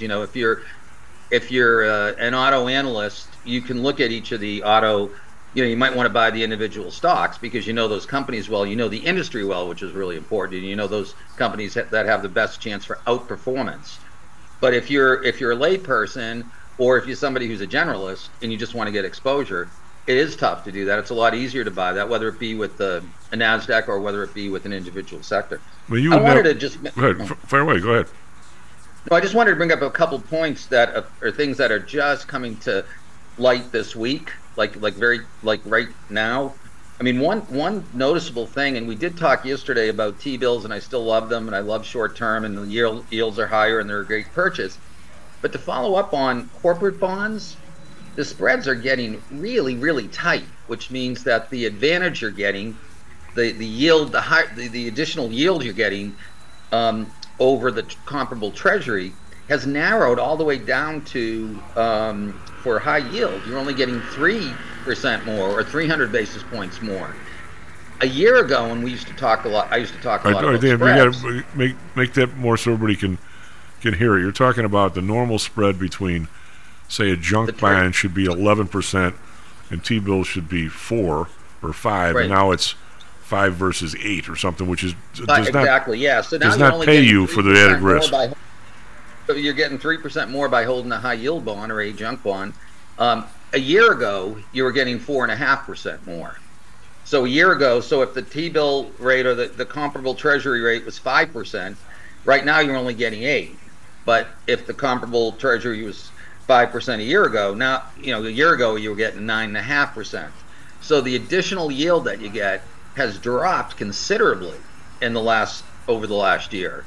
So corporate bonds are not as attractive, whether you're looking at investment grade, the higher quality names, or whether you're looking at high yield. You're just not getting that, and that's just coming to light right now because we call it a narrowing of spreads. Getting less yield, if you will, for taking on the risk of being a corporate bond. It's just been in the last 6 months that we've seen this really, really strong tightening, and it's not necessarily based just on demand for yield like it used to be when we were talking over the last few years. Now it's based on the fact that this is, there's some economic factors going on here, and that these companies are doing better, and their credit, from a credit point of view, they look more attractive. Right now, if from an investment point of view, they don't look attractive. Well, corporate bonds are not as attractive as they were 6 months ago. Dan, let me give you a real quick, which and you can help me with the name of the guy. Who's the guy who actually invented junk, not investment grade, read junk bonds? The guy with the bad toupee and went to jail. Tell us his name. Yeah, Mike Milken. Mike Milken, genius man. I mean, yeah. But the idea was, the bonds are trading, this better than me. The regular bond is trading 6. These are going to trade 11 or 10 or something. Right. Now, the reason for that is if 1 out of 20 of them goes bust, you're still ahead of the 6. Yes. Yeah, and you're hitting it right on the head, yeah. Chief. It's default risk with high yield bonds, with junk bonds. It's default risk. It's the probability that a particular bond defaults. And you're absolutely right. Especially with high yield bonds, you want to have diversification. So, you want diversification with stocks, but the rule is about 30 stocks, you get good diversification. With junk bonds, it would be the same. With high yield bonds, you need diversification because the probability of default is higher across the board. And again, it's higher for certain names than others, and that's why you do your homework, which is what we do, to determine which ones have the lowest risk of default, because that's your main risk with the high yield bond. Well, if you do the math, if 1 out of 20 goes bust and you're 5% higher, guess what? You're even. if you start out at 3% layer like you're talking about, you're sitting there going, wait a minute, there's no room here. Yeah, exactly. Absolutely. One other quick thing I want to mention, PCE is just about the personal consumption expenditure is about to come out, and we were talking about inflation, and we've talked about this for a while, but just to kind of, because the numbers coming out right now, there is, everyone wants to know where we stand with inflation, but I say just look around still as a listener, look around to see where you're paying higher prices. We've talked about this, certainly healthcare costs. So what they're referring to is the services, the cost of services. Healthcare really stands out. Another area that really stands out is insurance. I read an article yesterday that a huge number of people are leaving Florida because the insurance rates have just gotten astronomical. And so there are certain costs that do affect most people, like healthcare costs, like and those what I would refer to as service charges. If you've been to a dry cleaners lately, if you can still find one, if you still find those costs have gone up. Contractors, like if you haven't work done on your house, those costs have gone up. So what we refer to as service costs are still high, and in many cases still going up. So the service part of the economy, if you will, still absolutely has inflation. Where we don't have as much are in goods. You don't see quite as much on the goods side. However, just to make a quick little, just an observation, I went to a Trader Joe's yesterday and I was looking, and the bottle of vodka for $10, and I'm thinking, okay, so if you're with your spouse and you're deciding to go out for dinner, why do you want to pay $20 for a cocktail when you can get a bottle? Stay home and have a cocktail. So that is what I would call the substitution or the transference. By the way, Dan, a number came out 1% versus 0.1 versus 0.3 personal income. I still haven't seen this is the inflation number that's useless. The Fed, you can't get into detail on it. Anyway, it is. As soon as we get the number, we're going to go to break here, Dan. I think we need to think about the consumer. The point is just look at where things affect the consumer, because that's really what the PCE is about, and how the consumer perceives what's going on with inflation. The consumer's screwed. We don't care about the consumer. He's screwed. I still don't see this number. Do you? All I'm seeing is a personal. Anyway, we're going to break. We'll be back with the number. SP futures are up 3. NASDAQ futures up 38. So I'm thinking it's a good number. We'll be right back. Are you one of the millions of people who suffer with pain? Do you wake up in the morning with stiffness in the lower back or neck? Why are you using medication to cover up the symptoms without treating the actual cause? Painkillers, muscle relaxants, and anti-inflammatories are not the answer. At ChiroMed, physicians are trained to detect the cause of your symptoms and to correct the underlying problem. If you're ready to listen to common sense and do what it takes to make changes in your body that can affect your health for the rest of your life, give ChiroMed a call and set up a complimentary consultation. They are located in Orland Park and can be reached at 708-403-2727. 20,000 patients over 22 years have been treated at ChiroMed, and over 90% of them have had positive results without medication or expensive surgery. Isn't it time you did something good for your body too? Give ChiroMed a call, 708-403-2727. That's 708-403-2727. Let's get you pain-free and living again.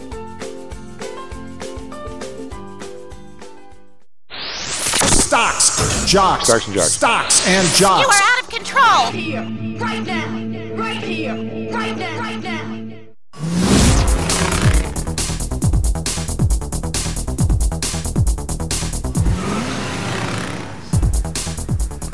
Hello and welcome back, Stocks and Jocks. I'm Tom out. Greg Pappas on the board. SP futures now up 3. NASDAQ futures up 37. So consumer spending down 0.1 versus positive 0.2. I still haven't seen this. Why don't we do this very briefly? Why don't you do this real quick, traffic, weather, sports, and then we'll be right back to this because these numbers are just flying through here. Yeah. Key inflation rose 0.4% in January as expected, up 2.8% from a year ago. 2.8 from a year ago? 0.4 is, I thought, my estimates were 0.3, so that's hotter than the other estimates. But so 0.4 times 12 is what, 4.8 on the year. It's not 2, is it, Greg? A little bit different. A little bit different. But you're not supposed to do these multiplications. Don't do these things. It just confuses everybody. Why don't you go real quick and then we'll get to Jan. Assuming the data is good. Don't ever assume. Big assumption. Yeah. Anyways, it is 7:34 here. We got 20 degrees now. 43 sunny today here. Phoenix, 53 right now, and then 76 mostly sunny today there. Inbound traffic 24 minutes in on the Kennedy from Montrose. Edens from Lake Cook is 42 minutes. Inbound Ike from Wolf, 40 minutes. Dan Ryan, 95th to the interchange is 30 minutes, and the Stevenson from 294 to the Ryan is 35 minutes. Sports, Bulls win at home. They beat the Cavs double overtime. College basketball, number 13, Illinois wins at home against Minnesota. That was 97-105. Northwestern wins at Maryland, like Kevin noted, 68-61. And DePaul loses at Xavier, 58-91. And so I got Chief. Back to you. So we have the core is 0.4, and we got personal income up a little bit, but consumer spending down a little bit. Jan, what do you make of all this, bud? You're our PCE analyst. It's our usual gobbledygook, Tom. Yeah, it's hey, I am looking at one thing right here. Credit card debt statistics. This is absolutely scary. From fourth quarter of 21, actually the second quarter of 21, we were at about $780 billion. And now in the next 3 years, we're up to 1.113 trillion. It actually looks like a straight line up here, and it is pretty scary. So the core price is year over year, 2.8 versus 2.8. So I mean, these numbers are somewhat in line, and it's got the market running up here. Now we're up almost 30 points in the SPOOs since they came out. I'm not sure why they're, but they're not good. I mean, the core, 0.4 times 12 is 4.8. That's how we used to judge it. Now we don't. We say, no, don't worry, year over year it's 2.8. That's last year. Who cares about last year? It's what are we talking about? This month times 12 is what we're going at right now. Or where am I wrong here? The thing that I just have to kind of step back from all this, Tom. The number about total credit card debt, I think, is a dependable number. I mean, I think it may be somewhat worse than that, but there doesn't seem to be any attempt to hide just how terrible it is. And that's a hard number to fudge, because the credit card companies, you can be sure, have that calculated to a penny all the time, because that's their profit margin. They know what that's translating to in terms of late fees and interest. So that's the number they have to have a handle on. But the rest of it, when it comes to what this means, month over month, year over year, I kind of tune it out now, because first of all, I don't trust the process by which they arrived at that number. Well, the PCE you can't trust because you don't know what it is. We point us to try to duplicate the process, even if there were one, because there's stuff you could be sure is being left off here and included somewhere else where it doesn't make much of a splash. But you got to look at the credit card debt number alone as one that shows incredible stress. And I don't care what the rest of these numbers show. That shows something is there's serious pain going on here, and it isn't getting better. It's getting astronomically worse all the time. Well, Johnny, I just do stuff I'm not supposed to do, right? You put 1.12 trillion into your little calculator here, and multiply it by 25% and divide it by 12, you get $23.5 billion a month in interest people are paying. Now, not everybody's at 25%. Some are worse. But that's not including late fees, penalties, any other stuff. That's a boatload of money flying out of people's pockets. What does that really signify, Tom? That signifies deferred.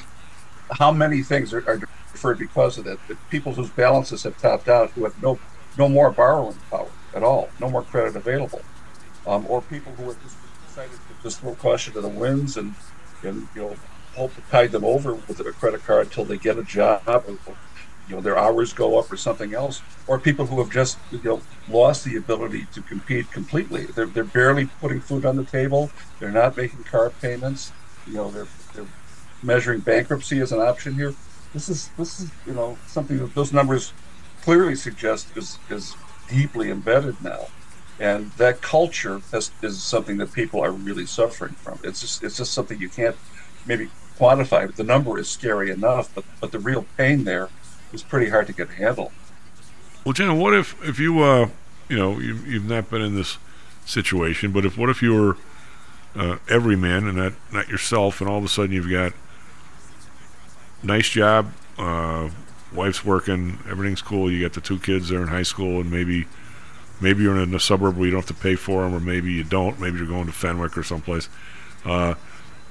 You've got, you need 2 cars because the wife has to drive to work too, or she's got the better job and you have to drive to work too, and maybe one of the kids has a car because they got to get to school, or maybe they both have to have a car because they got to get to school. I mean, it's not like. And they all have to have insurance too. We all got to have insurance, and by the way, you get the taxes on the house, and you're paying the mortgage and all the other stuff, and one of you loses a job. Now, on the edges, you're probably not going to go out to a downtown steak joint and spend $200 a person that Saturday. But by and large, you or the wifey, one of you is looking for a job. Hopefully not both. You're going to give yourself somewhat of an estimate. All right, in 3-4 months, I'll land okay. Maybe 6 months. We've got some money in the bank. We're going to be into the savings a little bit. And oh, by the way, we're not going to go out and buy new furniture or a new car, but all of a sudden, transmission goes on one of the cars. Well, that's $3,000 or $4,000. You start creeping on this credit card. What still your intentions are, by the end of the year, it's all going to be taken care of. And then maybe it isn't. I mean, I don't think that the people who put this money in, I mean, I'm sure there's somebody somewhere who immediately that gets a credit card with the $5,000 thing goes out and says, okay, how much furniture can I buy for $5,000 exactly? I mean, there might be that person, but I don't think it's normal, John. I hope it isn't.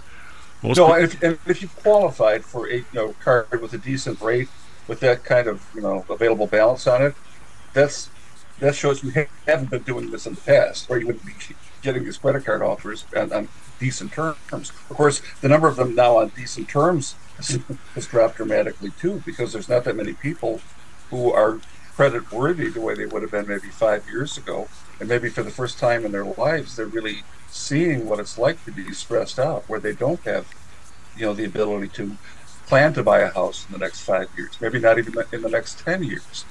At their job picture should change in any way, and this is something I think people have come to grips with, and it's showing in their consumption patterns now, where a lot of the spending clearly is being put on credit cards, which tells me that there is most people don't do that. Most people try not to do that. If they have an income flow, and they have a job, and they have some management of their health care issues and the rest of their bills, they're not living on their credit card. And anything, I'm gonna try and be nice to people.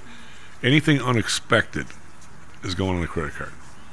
Right, and that will have a domino effect on where everything after that too. So if you have any kind of a crunch, if your hours get cut, or you got a huge bill you didn't foresee, all of a sudden things you never thought you'd have to put on a credit card are things there's no other way to pay them now. So, but you can also depends on your idea of budgeting. I mean, you could say nothing bad's ever going to happen, and we're going to pay the mortgage, we're going to pay this, and by the way, we're gonna go out 5 nights a week or something, and we're gonna be fine. And all of a sudden, the 8-year-old car has a $500 bill. Well, that shouldn't be a shock, Susie. I mean, or your house that you've had for 15 years all of a sudden needs a water heater. There's a certain maintenance to this that should be budgeted before, if you can, before you go out and spend money on the double martini, right? I mean, you can't expect to go through some people's idea that, I need a brake job at 60,000 miles. Their surprise would be somebody else is saying, well, of course you need a brake job at 60,000. What's the matter with you? I mean, somebody's surprise is somebody else maybe his lack of preparation, right? Right. I mean, I'm buying a home, I'm getting it at a decent price, or I think it's a decent price, and ought to be the first to say, okay, you're going to get your inspection. The guy says the heater's working, but it's 18 years old.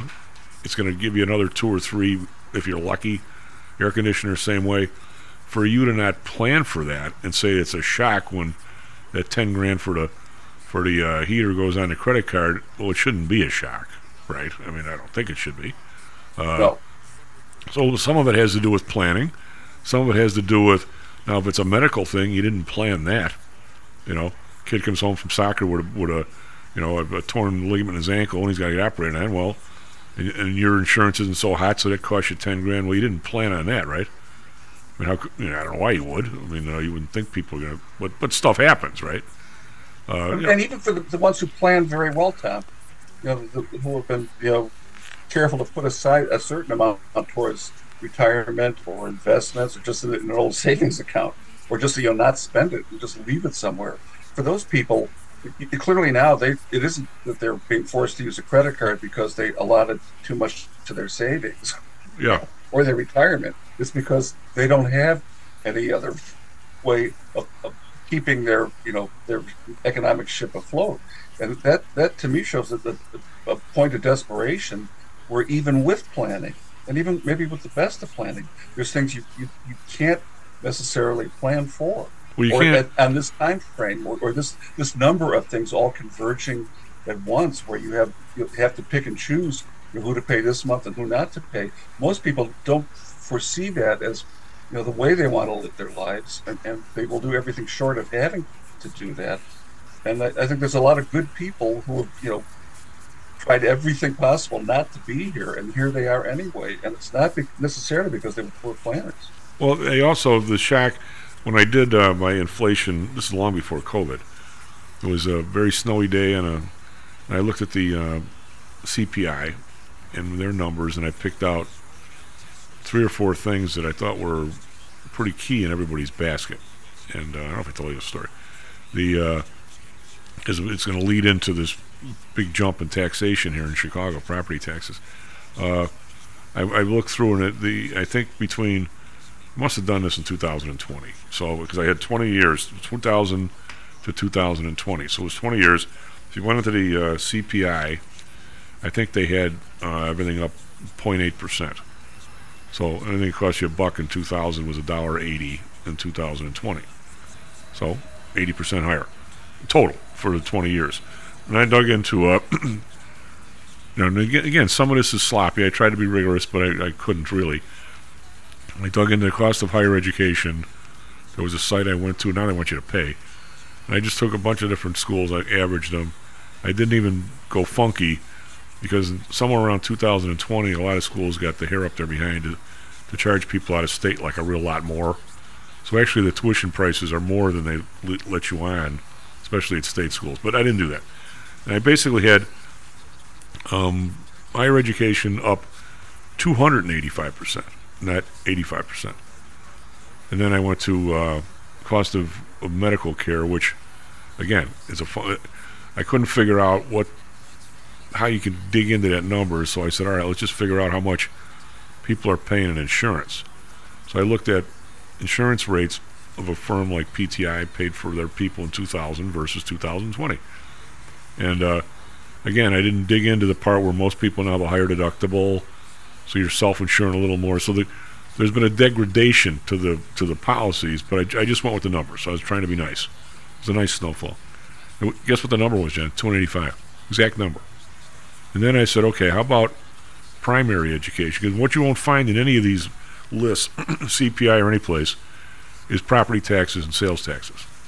So I said, okay, to try and find the rate for primary and secondary education, say in Illinois, the best, even though very sloppy way I could get to it, is virtually every municipality, more about taxes. 50, 55%, 48% is for the schools, right? Mm-hmm. So I just took how much of the property taxes in Illinois going up from 2000 to 2020. Bingo, if the number wasn't exactly 285. So here's 3 things in everybody's basket that's huge, and instead of being 0.8, it's 285. So the degradation of your paycheck over that period, I don't see now, one of the guys here in the office, they have a home in Ravenswood. It's a nice area. It's on a scale of 1 to 10 neighborhoods. Where would you put Ravenswood, John? 6.5, maybe 6. Well, some parts more, I think. 7, maybe. It's a really nice place. 7. Yeah. I mean, okay, but it's not a 10, but it's a 7. And the taxes went from 11 to 20 on their house. 20 grand. Jesus, John, what are we doing here? And then had a couple cocktails last night with these guys, and I said, anybody get their tax bill? And one of the guys has he's over in Logan Square, has a condo, like a 2-bedroom. It's in like a 12 flat or something. So nothing special. He goes, yeah, mine went up, but they kind of wasn't that big of a deal. Well, give me a for instance. Well, they were $2,200 last year. These are $3,000. I go, what are you talking about? Not a big deal. It's like 40%. What are you talking about? 35-40%. That's kind of a lot. Well, yeah, but it's like only $800. I said, yeah, but the percentage is pretty friggin' high. But if you add all the units together in your building, where do you think you're up to? Oh yeah, well, I didn't think of it that way. I mean, that's nowhere in this CPI. So a regular person in a regular house is all of a sudden paying $20,000 on property. Now that's got to be an education number, right? But these numbers are astronomical, John. Who budgeted for that? Right. Well, this is the thing, Tom. If you were starting a family, let's say in 2000, I don't think you would have banked on that 285% increase. There's no way a sensible person or a financial planner would, any more than when it comes to what's happened in the last 10 years or so with taxation, and then to put that against the degradation of the school, we won't even go there today because that's a longer topic. But what you're paying for, what you're getting. What you're getting for it versus what you're paying for. Yeah, that's right. Let's not go there. That's a month discussion. We'll just be sticking. We'll turn off all of our. But that kind of there's no planning around that fits that kind of scenario that we've seen. I don't care what crystal ball you thought you were using and what worst case scenario you put into the hopper to make your decision on how you could swing buying this or selling that or whatever, or waiting or doing it now. None of that kind of deliberate choosing of options takes into account these ridiculous expansions we've seen to really get us nowhere farther along the line. It's like what you were talking about with Kevin earlier, and the wars are expensive, and you have to print the money or tax people for it. And either way, if we took all of that money, whether it was for Vietnam or Iraq or Afghanistan or Ukraine, and put it in a big pile and set it on fire, it would have done a lot more good for people because we could have used that energy to heat some homes for a while. We have absolutely nothing to show for it otherwise, and yet we've put ourselves in a position where we can't afford. Well, yeah, we do. We have thousands of people still needing care for lost limbs and everything else. Right. Hold on, a lot of defense contractors made money, guys. Greg says a lot of defense contractors. That's very true. As my cousin in Columbus has said, every war, some group of people's kids die, and another group of people make money.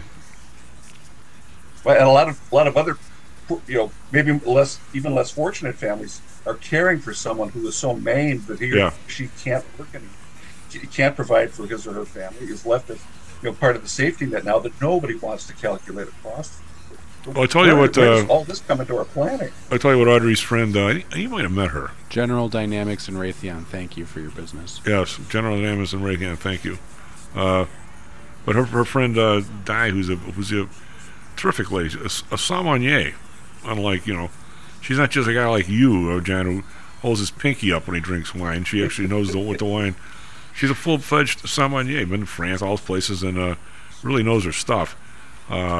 She retired, and she had been doing volunteer work for, I forget the name of it, but it's essentially a Ronald McDonald House for parents of mostly women, but I think probably male parents for parents to come and stay with their wounded veterans when they come in for treatment or get fitted with an artificial leg or something. It might take 2-3 weeks to get used to it or whatever. It's like a house for them, like patterned after the Ronald McDonald House. So she ends up, when she retired, everybody, Moet and everybody, immediately offered her a job for way more than she was making because she's terrific. She goes, no, she now is running that. She loves what she's doing. They're making progress. They're building a new place up at what's north where the not Grays Lake, one of the places up there where there used to be something. There's a hospital up there, so they're building a second house up there. But this is people volunteering to do this stuff. Nobody else. I don't say they don't care. They do care, but they choose to ignore. I mean, if it's out of sight, out of mind kind of thing. I mean, I know there's homeless. I just don't want to see them when I drive to work, that kind of thing. You get some of that, but in terms of the money, John, you hit the nail, I think, on the head. We can fight today like a bunch of grousers on TV. Ah, man, this number came in at 0.3. It's pretty good. And then somebody else will say, yeah, but it really should be 0.4. And so, John, it means nothing.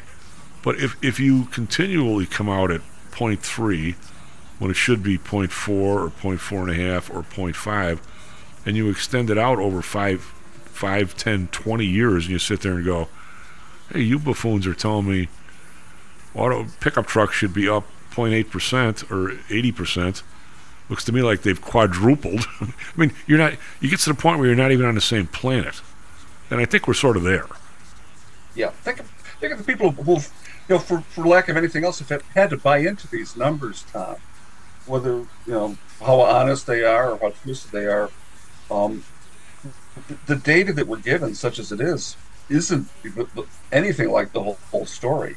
And it's deliberately twisted away so that we don't factor in cost, that if you had time to think about it and analyze it, what did this invasion in this country really cost? And I want to see the medical bills. I want to see the equipment costs that were lost. I want to see the travel. I want to see the business end of it, what businesses made or lost money in it. Nobody would ever try to make that into some kind of a number because it would freak us all out. Well, John, I remember how much the Gulf War II. It must have been Gulf War II, and we had people. We had if you're a casualty, that's way too many. There weren't, I'm going to say, an egregious amount of casualties like World War II or something. But I read, and actually one of the listeners must have sent it to me. All the really good stuff people send it. And thank you for that. Somebody calculated what they thought the number was going to be in terms of real cost of equipment and the stuff we're going to leave there and the continual medical care for the people who didn't die. That's I won't say it's easy. That's easy and cheap compared to long-term care, right? This guy had a trillion one number on it. And when was that? 2000. I don't remember what that was. When was Gulf War II? When was Bush in office? I mean, it was. I'll bet it's above that. And if you were to ask somebody, in government, they'd say, "What are you talking about? There's no way it's that big. It's got to be that big, huh? How can it not be?" When you talk about all the treatment and the artificial limbs and all the other stuff that goes with it, that's not cheap. And you really have to do it. I mean, all those people deserve it, right?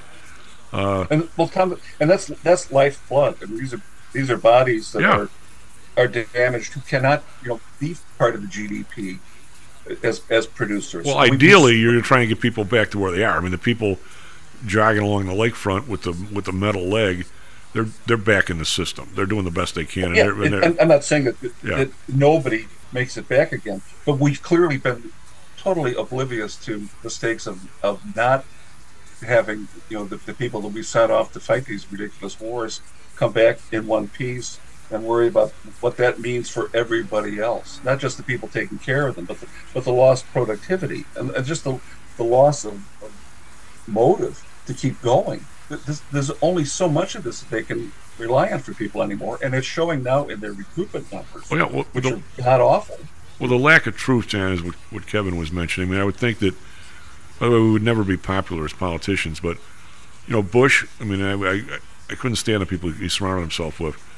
They were so anxious to get oil in there, and the idea that they were so anxious for a tax cut. If you were to come out and say, by the way, we feel that Saddam Hussein is hiding weapons, he's a scourge on the earth, blah blah blah blah blah blah, which he wasn't a good guy. I mean, you argue that he was. We feel that it's in our best interest to go and do this, and we think it's going to take 2 months. By the way, we're going to be there for the next 10 years trying to make a nation out of the place, which as what's his name, Powell said, if you break it, you own it. It's going to cost us this. By the way, we expect these many casualties, and thanks God for our medical staff. They're not all going to die, but some people are going to have these problems, that problems. We're going to put $1.1 trillion tab on this thing over the next 20 years, and oh, by the way, you have a tax surcharge for the next 4 years of 20%. John, that war would have gone over like a fart in church. Nobody would have wanted to go over there, right? And let alone, Tom, what that kind of commitment made made impossible elsewhere. Yeah, but that's right. Well, yeah, and we're not even talking about not only the transmission broke, you need a tire next week. We're not even going down that road here. But I'm saying, right. This is why we don't have adequate police forces? This is why we don't have. It isn't because we've spent so much on education that we don't have good schools. It's because we didn't care how we spent it any more than we cared for how we spent it on these wars. Well, whenever you avoid the truth, you avoid the truth for 2 or 3 decades. Look where you land. John, thank you very much, buddy. Talk to you. Am I ever going to see you now that it's warm again? I hope so. All right, but SB Futures up 15 now. We love these numbers. We don't know where they came from, but we love them. The SB Futures up 94. Back tomorrow, Stocks and Jocks. Stocks and Jocks is brought to you by PTI Securities and Futures. Go to PTIsecurities.com. PTI Pro Direct. Trade for as low as a penny per share and $1 per option contract. Learn more at PTIProDirect.com. Nadex. Offering an intuitive way to trade the financial markets. Visit nadex.com. Home Source Realty. Call Audrey Johnson at 708-349-3456. Hamzy Analytics. Listen to Fari Hamzy every other Thursday and visit hamzyanalytics.com. ChiroMed. Back or neck pain? Schedule a complimentary consultation by calling 708-403-2727. DAX Research. Tune in for David Andelman's technical analysis on Mondays and Thursdays and call 1-800-821-4968.